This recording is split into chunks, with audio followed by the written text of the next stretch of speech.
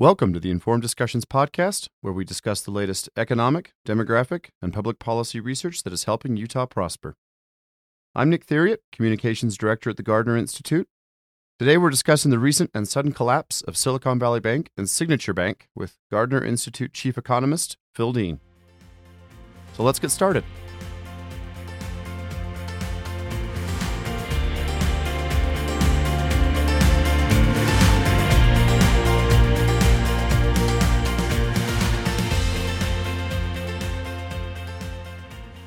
The Biden administration took emergency steps over the weekend to prevent a broader run on the banks after the sudden collapse of Silicon Valley Bank, the second largest bank failure in U.S. history, followed by the collapse of New York's Signature Bank, which became the third largest bank failure in U.S. history. Over the course of a weekend, there was mounting fear and general uncertainty of what this all meant for the banking system at large and what it meant closer to home for Utahns and the local economy. So, Phil, let's start with some background and context. What is Silicon Valley Bank? What is Signature Bank? How big are they, or were, rather, and what happened last week? Yeah, so kind of interesting situation. They're both, I think, pretty niche-focused banks. So you think about Silicon Valley Bank, very focused on the tech sector. Interestingly, both their depositor base and their customer base, which is, I think, an interesting dynamic there. And then Signature Bank, that I think impacts Utah less, but very tied to the crypto sector. In terms of magnitudes, Silicon Valley Bank, about $210 billion roughly, Signature Bank, about $110 billion. And late last week in Silicon Valley Bank, they had a run on the bank. Essentially, they had a bunch of depositors show up all at once. One of the challenges for banks is that they have, checking accounts or savings accounts that you can withdraw money from at any time. And they lend out money over the long term. So they're, doing a 5-year loan or a 10-year loan or a 30-year loan, whatever it is. And they don't actually have all that cash sitting there in the bank. In the case of Silicon Valley Bank, they had depositors show up on Friday and try to pull out $42 billion all at once in a single day.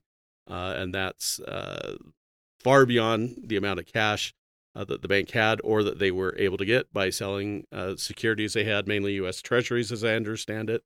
So they ended up being insolvent and not being able to pay back the depositors that were continuing to flow into the bank. With that, the federal government stepped in and shut down the bank. And then over the weekend, essentially guaranteed the deposits at the bank, which is a very different thing than guaranteeing that the shareholders get anything, of the bank, but did guarantee that the depositors would be made whole of both of the banks, both Silicon Valley Bank and Signature Bank. Yeah. So you touched on this a little bit, but how did this all happen so fast? We see it just happening within the course of a few days, this run on the bank you mentioned. What makes the situation unique in that, by Friday, folks were going in, getting their money out, causing the run on the bank. By Sunday, the federal government was announcing their response. What makes this situation unique in terms of the rapid rate at which this all happened? Yeah, I think there were a couple of contributing factors. In both of them, as we discussed, they were very niche banks.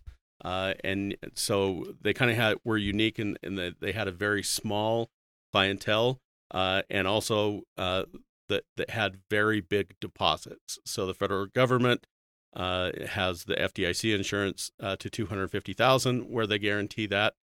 In the end, they ended up guaranteeing more than that. But in this case, you had a very large share of deposits that were not guaranteed with that $250,000 per account guarantee level. And, other banks have a more diverse clientele. They also have a higher share of deposits that are insured. Most banks don't have a really small number of people with massive amounts of money. So that was the one piece. I think it's clear from the media reports that social media contributed to this, right? As rumors started to happen about potential challenges, and that kind of added on itself. And with today's information environment, where that can all happen really quickly, that also contributed to how fast all of it came down. Yeah. So you mentioned the government response, federal government. It was pretty pretty fast. It was seemingly pretty rapid and immediate response. Of course, it's not without its controversies, of course, as we've seen. But what happened at the federal level over the course of the last few days to help avoid a larger crisis? What did they do exactly to step in? You mentioned the FDIC.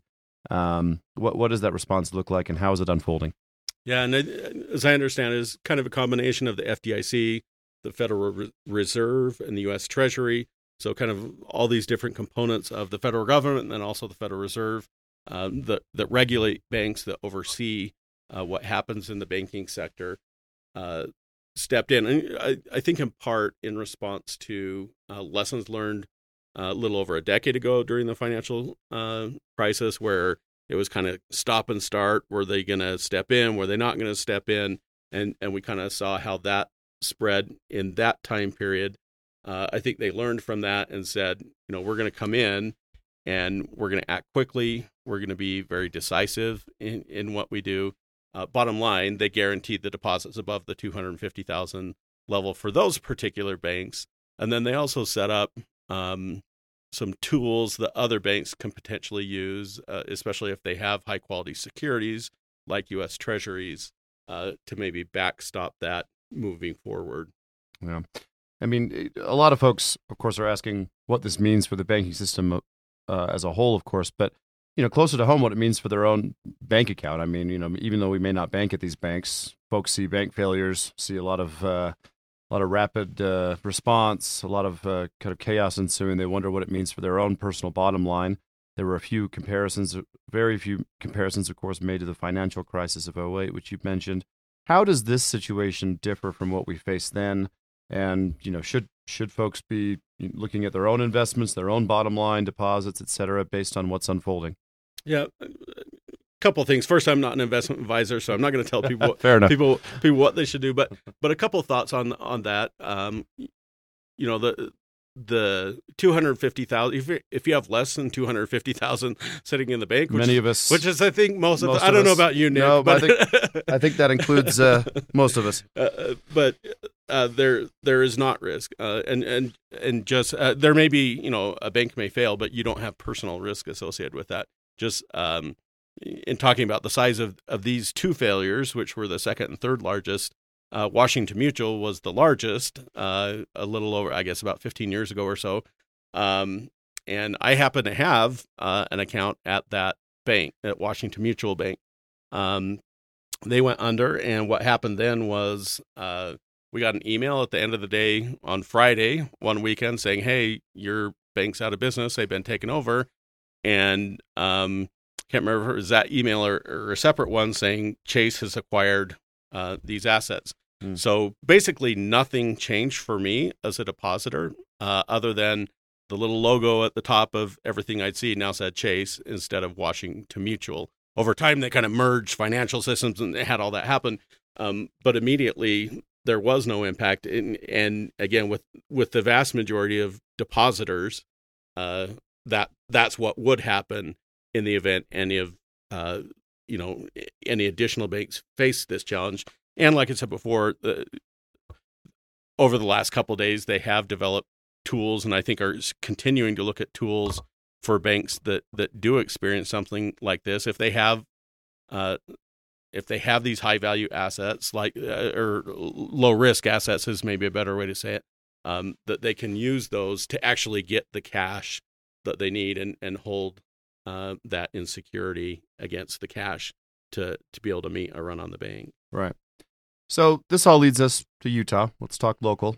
What this means for our state economy, particularly our state's tech sector. You mentioned just how critical these institutions, SVP more than Signature, but particularly how critical that institution was to the tech sector.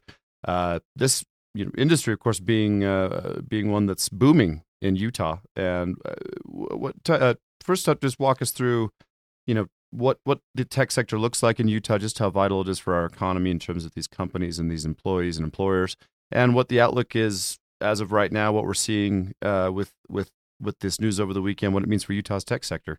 Yeah.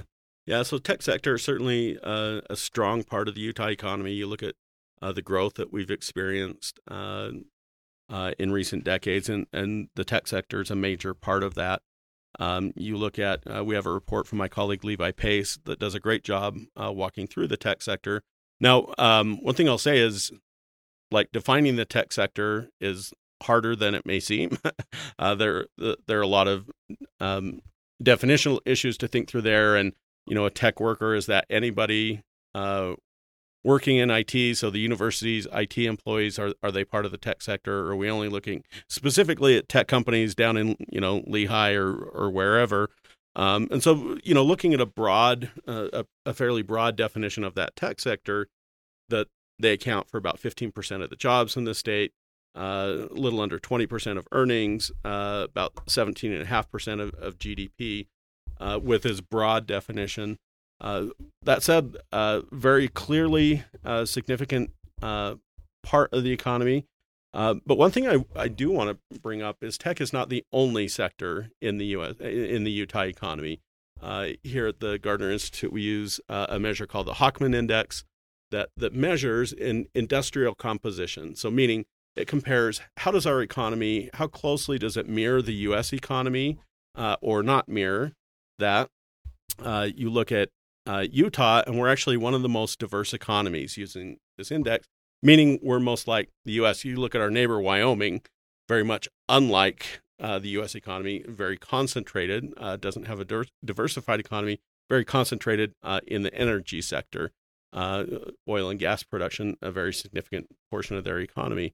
So as much as tech is a vital part of the economy, it's also not the entire economy of Utah. Right. So to summarize, diversity in the economy, Utah's diverse economy acts as a buffer or a shield when these sort of sudden circumstances arise. Can I just jump in on that point? Yeah. I think it's important to think about not only in the banking situation that we're talking about right now, but for people in their own households, for people in their businesses, just the importance of diversification. Yeah. Right. That it brings these benefits. Sometimes it means you don't grow as fast, but you can still grow fairly quickly. But what it does mean is it adds additional resilience. Right. If you have a single customer and that customer goes away, you're done. You're done.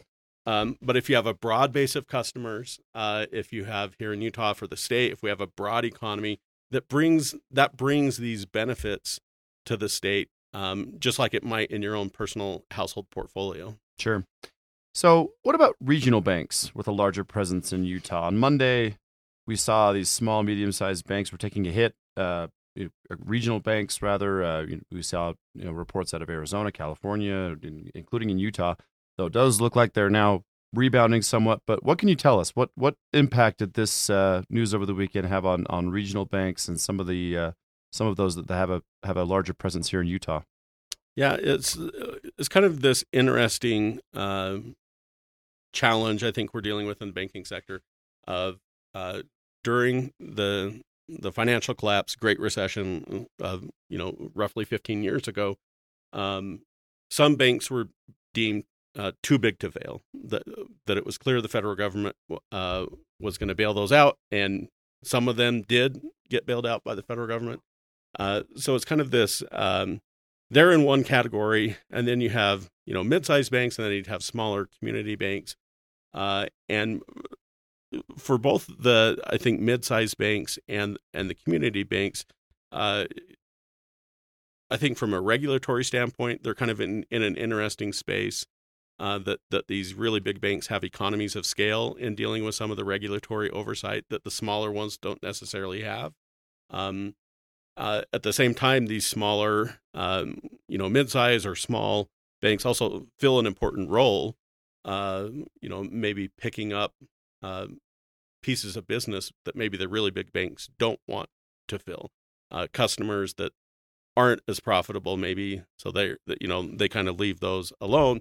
But those people represent critical people in our society, in our economy, and those are who some of especially the small banks and mid-sized banks service. So I think the classic example for Utah is Zions Bank, and as I understand it, they have a much more diversified depositor base than these two banks did, a much more diversified customer base, more in the small and middle size businesses, but not just a single, not just a single sector. And this is based off, I have an account at Zions Bank and got the email. So, them talking about their average depositor has a much smaller balance than the Silicon Valley Bank example they're comparing it to. So I do think there are some meaningful differences. But one of the things for the banking sector as a whole is sometimes there is this idea of contagion, right? And even if the same issues don't apply, people may question what's going on, and I just think confidence is critical to what happens in the economy, and I do think it was important that the federal government did take this role of holding depositors harmless. Again, which is a different thing than holding the shareholders of the company harmless, or of the bank harmless. Yeah, and again, what I'm hearing, back to diversification, our local regional banks like Zions, more diverse risk portfolio versus some of these examples that we've seen over the weekend in terms of these failures, not so diversified, larger deposits, et cetera. Good to know.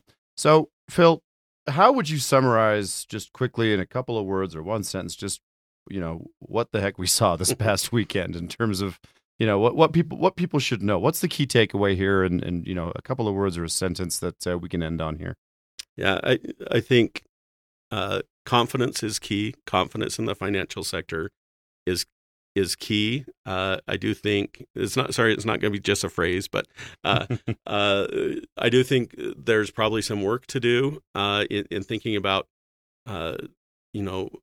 deposit limits. You think for a business, especially a business of medium or large size, like a $250,000 deposit guarantee, they're often moving more money than that just in meeting payroll regularly.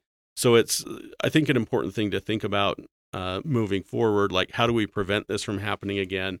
Maybe there's additional segmentation that needs to occur in accounts, large accounts compared to small accounts. But again, I think my bottom line takeaway, separate from the banking issue itself, is just the importance of consumer confidence, business leader confidence, and the importance of diversification in financial matters broadly. That's great. We'll end on that. Phil, thanks so much. Thanks. That brings us to the end of this episode. Thanks to Phil for joining us. As always, thanks for listening to the Informed Discussions podcast from the University of Utah's Chem C. Gardner Policy Institute at the David Eccles School of Business.